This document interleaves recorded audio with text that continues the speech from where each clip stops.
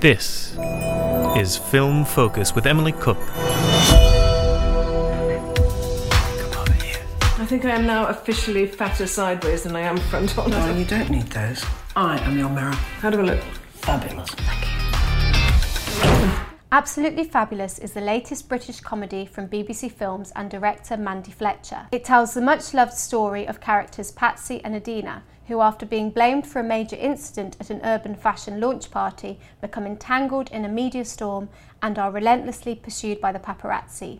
Fleeing penniless to the glamorous playground of the super rich, the French Riviera, they hatch a plan to make their escape permanent and live the high life forevermore. The film stars Joanna Lumley and Jennifer Saunders, who also wrote the screenplay. What did you make of it, Sarah, sweetie darling?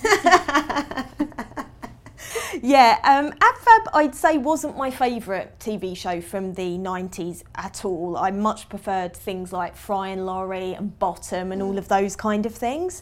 And I'm really not keen on seeing TV shows being made into films because I think they rarely work. But I thought, you know, I'd roll the dice, I'd give it a try, see what I thought of it. And I have to say, you know, it's frothy, it's fun, it's silly. I also really liked the way that the filmmakers gave them much more of a well-rounded character. I think they were quite caricature-ish, and I think you get to know them, not a ton more, but a little more. A little bit more. Yeah.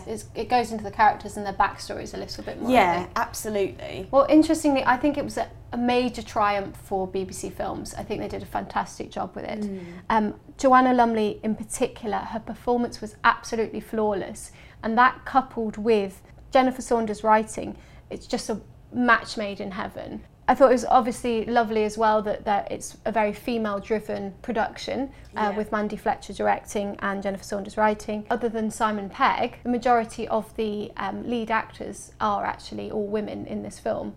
I think, absolutely. Yeah. The cameos, everything. Yeah. It's very female-driven, isn't it? I went to see it with two guys and they actually didn't feel that it was too female orientated in topic matter at all, although it's the fashion industry which historically has been more of a female arena. They really enjoyed it, and also one of those people was from Holland, so hadn't actually seen the TV series, had none of the cultural background that we have, but he really enjoyed it. So good as a standalone as well for anyone who's not even seen it before. Yeah, so don't be put off if you haven't seen the whole thing. But basically I think it was a super fun film, but it's full of twists and turns and a great laugh. And also, after all the problems we've had recently in politics and in sport, a bit of a nice antidote, I thought. Exactly, a bit of fun for everyone.